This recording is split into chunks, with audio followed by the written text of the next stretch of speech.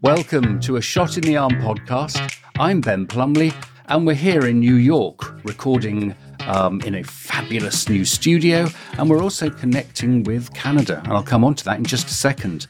Now, we used to call the fall the flu season, and, fairly uncontroversially, we'd be gently nudged to go and get our flu vaccine, our seasonal flu vaccine, no big deal. But then along came COVID. And now, with the flu, with RSV, and an increasing awareness that we may need annual protection against emerging variants of SARS-CoV-2, the end of the fall has become the triple threat season. And in this episode, we're going to look at how COVID vaccines have evolved to be perhaps more closer to the concept of a seasonal shot rather than something that gives us long-term, lifetime even protection. We're going to look at the front line of the COVID response around the world and how vaccine awareness helps and hinders, and whether linking COVID and the flu actually enables a more effective vaccination strategy more broadly. And then there's no escaping it. We're going to have to cover some of the misinformation and confusion that still exists around COVID and, of course, the vaccine. Now, we've got a fantastic panel for us this afternoon in this recording.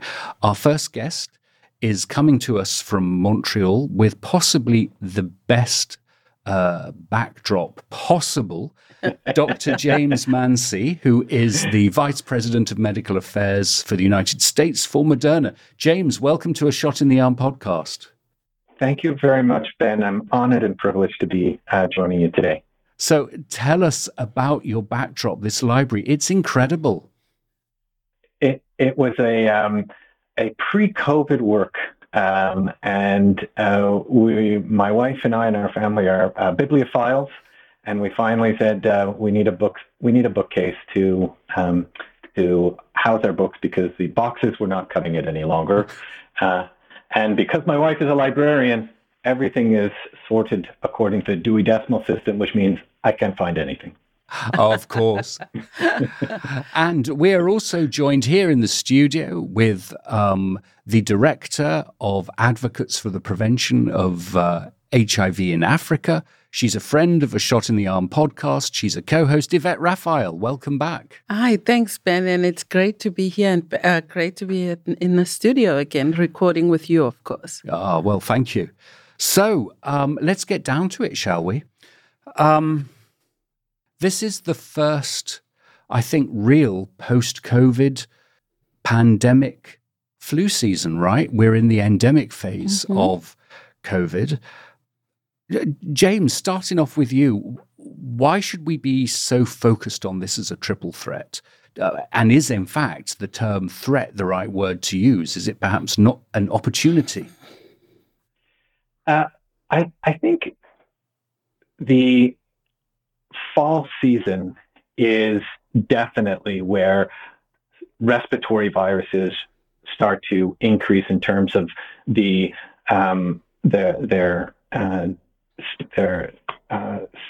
circulation within the population. So I do think that perhaps in terms of the threat, is there a threat of these respiratory viruses from COVID to influenza to RSV increasing over the course of the next 2-3 months as we go into the fall and the winter season?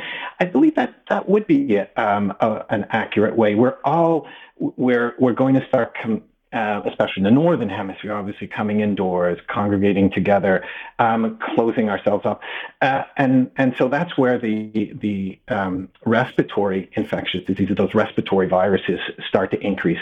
I definitely do think this is the time to start talking about how we can, the awareness of continuing awareness of COVID, increasing awareness of influenza and RSV, and the prevention. This is the first season where we actually have 3 vaccines for each of these respiratory infectious diseases. So it's a prime opportunity to reset, inform, and raise the awareness and the confidence in both our healthcare professionals and the population. Yeah, and I think that sense of opportunity is something we cannot lose sight of. Yvette, in South Africa, I mean, you're known obviously for your work in HIV, but you've also been on the front lines pushing greater awareness around COVID and indeed encouraging people to get their COVID vaccines when they've been available. Just what is the attitudes in South Africa towards vaccinations? What's the percentage of vaccination coverage? Okay, Ben. So as you've mentioned, you're going into fall, and we just come out of winter, and obviously just post that, South Africa had to prepare and plan for what is our first time out of the epidemic. And it was great to see South Africans just take up the information, and the vaccination rates, as you know, are very high. South Africans are getting vaccinated, but also it was that first time when people realized that, like James said, I'm not inside the house, I'm not covered. And we got flu for the first time because we didn't take all the concoctions and all of those things, precautions. And people were like, okay, now I remember this is what flu is about. But what South Africa also did that was great is what our vaccination campaign started just before that. And South Africans went back and got vaccinated for COVID and actually got their boosters. And that was easy to do for South Africans, but the misinformation is still there. So this civil society had then to continue with some of the information that we did during COVID as well. And I guess that gets to the heart of it, doesn't it? I mean, preparing for this episode, we were looking at the attitudes of the public health community, clinicians, community leaders, and wanted to really test out two trends that we're seeing coming out of those conversations that we're having. The first is that there's a slight sense of anxiety that as COVID vaccines become part of the fabric of the routine seasonal vaccination strategy, given the complexity and the controversies that have sadly followed this pandemic, that might further put people off from seeking their annual injections. The second, and perhaps it's not entirely a contradiction of the first trend, is that we have an opportunity here to reframe the public's approach and understanding to vaccinations. And in many ways, connecting COVID vaccines with flu vaccines, with RSV vaccines, we're able to normalize the sense of getting your vaccinations, whether you're going into winter or coming out of winter.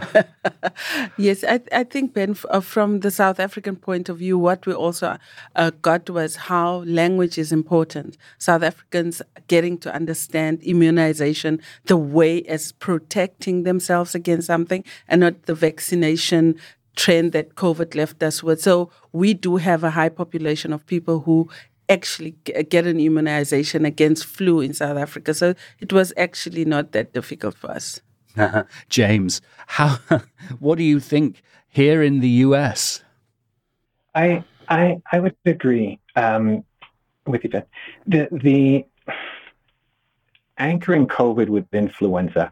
Influenza vaccines are updated annually because we keep up to date with the circulating strains of influenza, and you want to have your vaccine as the closest match. Well, the same that's happening right now with the COVID vaccines. We've updated the COVID vaccines just recently, receiving the FDA approval and the ACIP recommendations for universal vaccination from 6 months and above. Why? Because the SARS-CoV-2 virus is highly mutagenic. It's trying to find itself. It's evolving. Many mutations. The good thing is that this updated vaccine is a good match. So as we have an updated influenza vaccine seasonally, annually, we now have an updated COVID vaccine, and putting them together in terms of optimizing your immunization protection going into this high respiratory virus season of the fall and winter in the Northern Hemisphere in the United States get your COVID vaccine when you come in for your flu vaccine. It makes common sense, and it associates that seasonality or the preparedness protection. Yeah. Just before we move on to that preparedness question, you mentioned that the latest vaccine has been approved by the FDA, and the CDC has given its approval for incorporation and rollout. Could you tell us a bit more about that? Certainly. So this is where the mRNA platform is so exciting, because it was from the surveillance, we have been seeing the evolution of the virus rapidly mutating on over time, so that with each mutation, it becomes more fit from evasion of the immune protection from either prior exposure, infection, or from the vaccine. And so now we're beginning to see a larger population becoming more and more susceptible, particularly since it's been some time since they have been last either exposed or vaccinated. And so there was a need to update that vaccine. The FDA met mid-June to look at the surveillance and give their recommendations to manufacturers on what should be incorporated into the vaccine. Now, when you think about that meeting was on mid-June. By end of August, at that meeting, they had given the instructions or the information to the manufacturers. This is what the formulation, the composition, this is the variant of COVID that needs to be incorporated into the vaccine. Within 8 to 10 weeks, tens of millions of doses were manufactured on this mRNA platform, and following the FDA authorization and the CDC review and recommendation, are now in the system for vaccination. That's remarkable, and that's the speed without compromising on quality nor on safety, ensuring that we can rapidly adjust and be not catching up to the virus, not always being behind the virus, but getting ahead of the virus, and ensuring that the population receive that immune protection. And what we've seen is a good match to the variants, and even that the cluster of subvariants are circulating. So we have a vaccine now that can protect against the current circulating and that cluster of circulating. That is really interesting, and I want to come back to the practicalities of rolling this out around the world in a little while. This podcast is really going to focus on COVID and incorporating the COVID vaccine into the seasonal approach to vaccinations. But maybe we should just touch a little bit on RSV. And James, and I'm going to display my stupidity royally here. And correct me if I'm wrong, but RSV, it's a respiratory virus. We've finally got a vaccine for it that got approved this year. It's a virus that particularly affects infants, the immunocompromised, and of course, if you're older, the elderly, the senior members of our community. And in a way, that's not so controversial as the questions of COVID and influenza. But have I got that right? Is that the correct descriptor of RSV? You very good. Yes, absolutely. There's a significant burden associated with each of these respiratory infectious diseases. RSV is not is one of those. It's that triad of, as you mentioned at the onset, influenza, now COVID, and RSV have been circulating over the last couple of years. The other component to this is those risk factors that put you at a higher risk for COVID-related morbidity and mortality are pretty much the same risk factors: age, comorbid conditions, as you would have for increasing the risk of RSV-related morbidity and mortality, especially in those older adults and in that younger population. And they're the same risk factors for influenza. And that's why that triple threat is there, because these populations, individuals who are susceptible and at higher risk for one, are the same individuals that will be at high risk for the others. And if you think that, oh, well, I'm a young wish. Of course 18 you to are, 60 James. We're all teenagers here. But the invincible adult population, actually 75% of Americans, much like globally, have at least one risk factor or chronic condition or condition that put them at higher risk for COVID-related morbidity and mortality. That's the same for RSV. That's the same for influenza, obesity, asthma, diabetes, you name it. And if you have one, the chances are you're going to have another one. And with each additional comorbid condition, increases your risk exponentially. So you were spot on with that, and I think it also reflects the importance of maintaining that understanding and that vigilance around immunization as a primary defense. Yvette, have you seen much RSV in South Africa? I mean, you are particularly interested in young people and ensuring that the youngest get access to services as soon as possible. Is RSV on your radar? No, not at all, Ben. And I was like listening to you and James, and I was like, okay, so South Africa or Africa has missed that. So it's not something that we have to be concerned about. Let us hope it stays that way. It is an interesting point, isn't it, that Africa, many of the countries in Africa have been able to approach vaccinations in a much more effective way than countries in the Northern Hemisphere. I wanted to talk a bit about the optics, the perceptions that relate to COVID and the COVID vaccines. As you know, A Shot in the Arm podcast is a project of the Global Listening Project. We're actually working with Moderna to look at some of the perceptions that exist in many countries around the world, 70 countries around the world, on how communities feel about trust in technology, trust in mRNA technology. And I've picked that word technology very carefully because what we've learned, and this is something that our co-founder Heidi Larson has really pushed, is that the word technology itself is a problem. And James, you referred earlier to the mRNA platform, and just that sense of a platform rather than a technology that could potentially turn us into zombies or robots or what have you. that is actually something we must really, really take care of. Yeah. I mean, if words really matter to you, how have you seen the dialogue around vaccinations and attention to COVID changed over these last few years? Yes, Ben, and as I mentioned before, just the change in language, vaccinations versus immunizations, and how South Africa's changed how they felt about it. But also, it's important to note that South Africans are not. I don't want to use the word stupid, but we do read. South Africans are not stupid. We do read. We understand. But the platforms where some of these misinformations are spread on also reach our countries.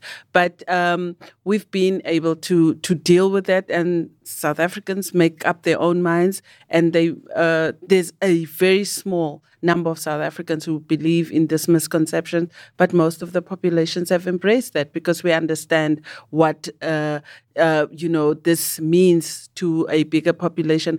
I was with civil society last week, Friday, and I was just amazed how some of the comrades in, civil society of the South African National AIDS Council really went out to teach their communities around these misconceptions. There was a lot of things. The most heartbreaking one was when Eusebius died, Makaisa, and because he was so public about his own vaccination, everybody on these platforms went for him, and that he died because he got the vaccination. And there was these South Africans who spoke out about it, that really it's not about it. People are going to die, and just because there was COVID doesn't mean that everybody is going to die of a vaccination. James, I mean, how do you see the US particularly evolving in its attitudes and perceptions around COVID and the vaccine? Ben, I remain optimistic. And I remain optimistic because as Yvette said, risk perception is not static. It's very dynamic, and we've seen that in terms of I think a good proxy or good is the acceptance and immunization rates throughout the pandemic.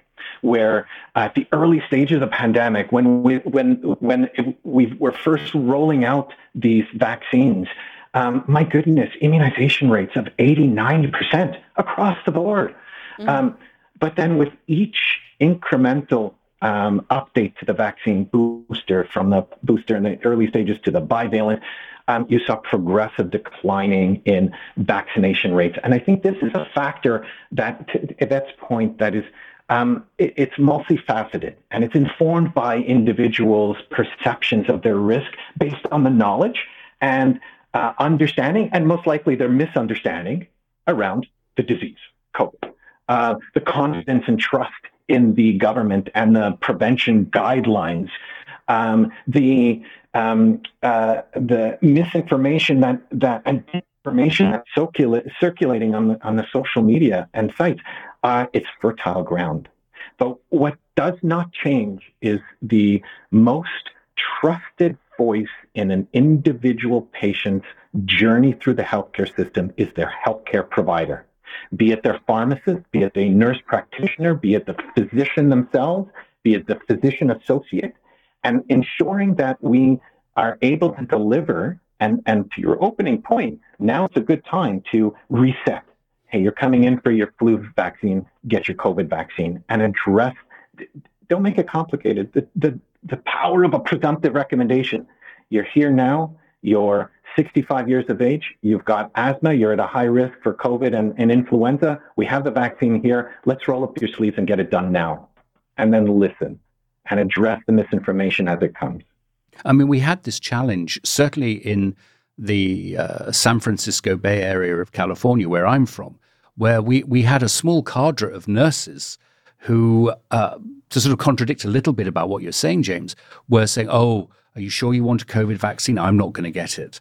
And it was a really tough one. And, you can't take prescriptive action necessarily against these folks, but it was a real challenge.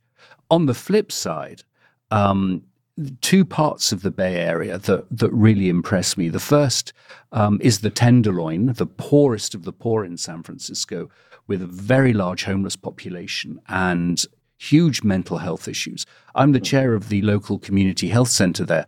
Our vaccination rates are the highest in the entire San Francisco Bay Area. I mean, 98, 99%. And so you cannot say, it's, education, it's lack of services. These are really intentional, dedicated people. And the other piece that makes me giggle is that Marin County, which was ground zero for the MMR vaccine hesitancy, skepticism that fed a lot of the anxiety at the start of the COVID phase, guess what? It is the second highest district for vaccination. So you can do things. It is something, as you said, to be optimistic about. Yeah. Sorry, please. Can I, Ben? I think what I learned and what made it so eye-opening for me last week was when a civil society member was explaining how the vaccinated saved South Africa, and that they made so much sense in saying it's because of the people that are vaccinated that we don't see those high rates in people being sick and people getting into meetings and coming out and say, oh, there was, a high number of people who got COVID, but nobody got sick and nobody died. So for me, it's that education also carrying over to our communities and a person on the street being able to explain that. And if I could jump in, Ben, to your point, nobody approaches this from the perception or the intention of being doing wrong. Everybody wants to do the right thing and be help to their society. So I think this is why I remain optimistic, because vaccine confidence. And I don't like using the word vaccine hesitancy, because hesitancy denotes that it's more of it's a negative. Vaccine confidence is a modifiable behavior. And in the majority of the individuals, it's simply an understanding and resetting that education and bringing some facts to bear, shining the light on misinformation and disinformation and correcting that needle. It's an entirely modifiable event, and everybody just wants to do what's right by their community and by their patients. Yeah. And of course, I don't know why I'm saying this to both of you. Feel free to dive in and interrupt. I'm amazed it took us this long, actually, with you two. So can we talk a bit about trust and technology? And I think from my personal experience with COVID, I've had it twice. I have long COVID, which means I forget words every now and then. It's not just old age, Yvette. And but I have this. So this is interesting. I have this. Do I indeed have a risk condition? I have Crohn's disease, an autoimmune disease, which basically means your immune system tries to beat up your insides, mostly your stomach and below, but also your eyes and your joints. And it has been really hard to get clarification from physicians, from health authorities, from expert groups and patient groups around a clear sense of should someone with Crohn's, with active Crohn's, or being treated with immunizing therapies, should they be prioritized for getting the vaccine? Now, in my case, it's a little bit academic now because I have turned 55. I know, surprising though that may seem. But for a lot of younger people with Crohn's disease and ulcerative colitis, it's really confusing. And I guess it speaks to the need for our public health community to provide information. Yes, it's going to change. Yes, it will evolve as the science evolves, but explain it clearly. And if we can't say yes or no, at least say so. What do you think, James?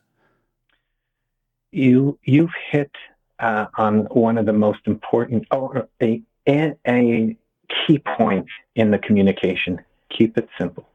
Keep it simple and follow the guidelines. Are you in an at-risk population? The guidelines clearly say if you're in an at-risk population, you should be you should be up to date with your vaccines. COVID and influenza come in at the same time and get them. Why? Because you have a higher risk of comorbidities, of mortality and morbidity. So I think the communications are essential and that they remain simple and clear and concise.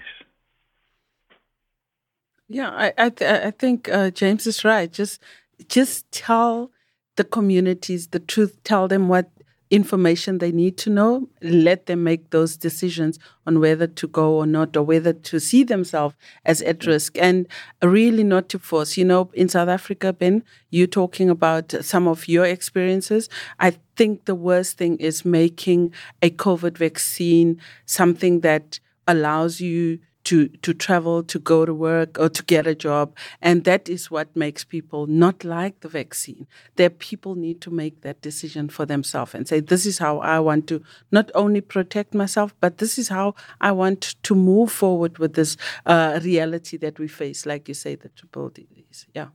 Triple threat. The triple threat. Yes. Yeah. 'Tis the season of the triple threat.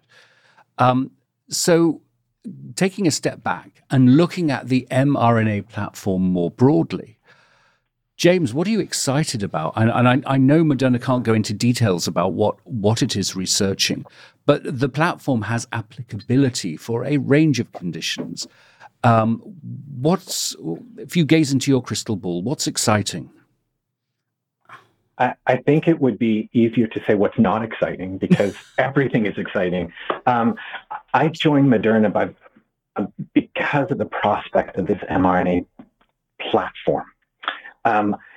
If there was one good thing that COVID brought, was a a renaissance in vaccinology, that the mRNA platform really became one of the key technologies, key platforms to enabling a rapid development and an application of a COVID vaccine. Now, what excites me and where we're going with this mRNA platform is an information platform. Basically, we're able to take the sequence of the protein that we want to generate either an immune response or have a therapy for, and create the mRNA that will code for that, and use our own bodies in a natural way. We're making mRNA and proteins on an ongoing basis naturally. This is not foreign. This is a natural use. And so where are we going? Well, obviously, we're continuing with we have our respiratory infectious diseases. COVID, we're continuing to optimize that COVID vaccine towards getting more thermal stable, fridge stable vaccination. I'm going to come back to you on that in a second. Yeah. Influenza, RSV on those same platform. We're moving into latent viruses and other therapies like CMV. We mentioned RSV, EBV and varicella zoster, HIV. Oncology. It's not just a vaccine; it's an individual neoantigenic therapy. It's opening up a whole new lens into cancer resurgence and prevention. And then rare diseases as well, those that were never able to, under those conventional vaccine platforms, to have therapies and vaccines. So it's an amazing, and this isn't 20 years in the future. This isn't 10 years in the future. This is in a couple of years, Ben. So it also makes me think about the broader work that the Global Listening Project is doing around perceptions. This 70-country study I spoke to you about, it's funded by MacArthur, it's funded by GlaxoSmithKline. There are components from the Bill and Melinda Gates Foundation as well as Moderna. There is, I think, coming out of this, a real sense that a societal preparedness index is going to have to focus on that balance between knowledge and sentiment and finding the right language. And at the heart of it is a question of accessibility. And I know if that's going to be really critical to you and your community. James touched on, you used some wonderful language there, James, and something to do with thermals, as in the COVID vaccine doesn't need to wear quite so many thermals anymore. But tell us about that, and then what that means, Yvette, from an access perspective. Well,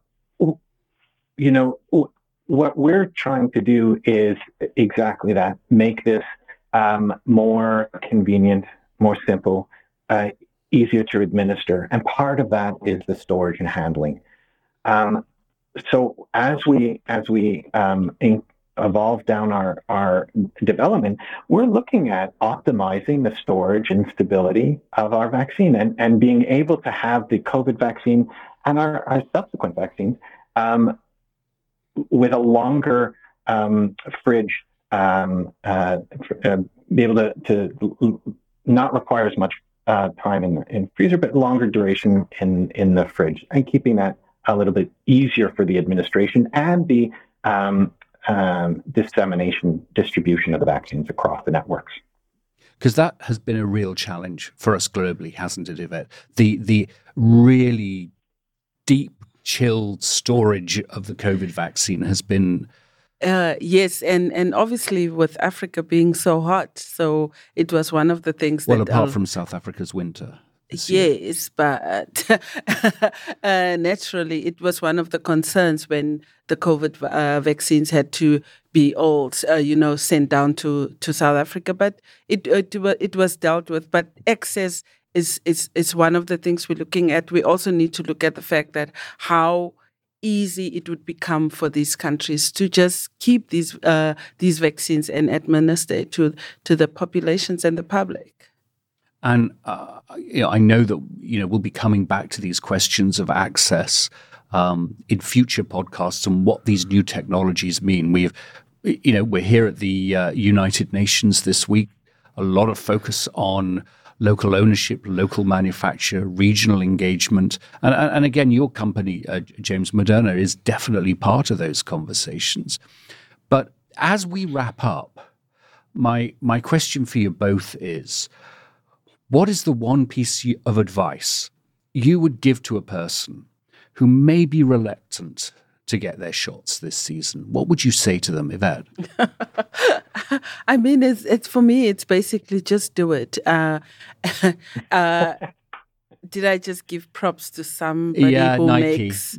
okay. But I think the idea is learn and know as much as possible about the vaccines and get yourself vaccinated. You might just save your family and those around you and your own life, actually, because, vaccinations are not that bad. We all get it. James. I would echo that words. We have to normalize vaccination. And if you have concerns or questions, ask your trusted healthcare professional. Listen to the evidence and ask.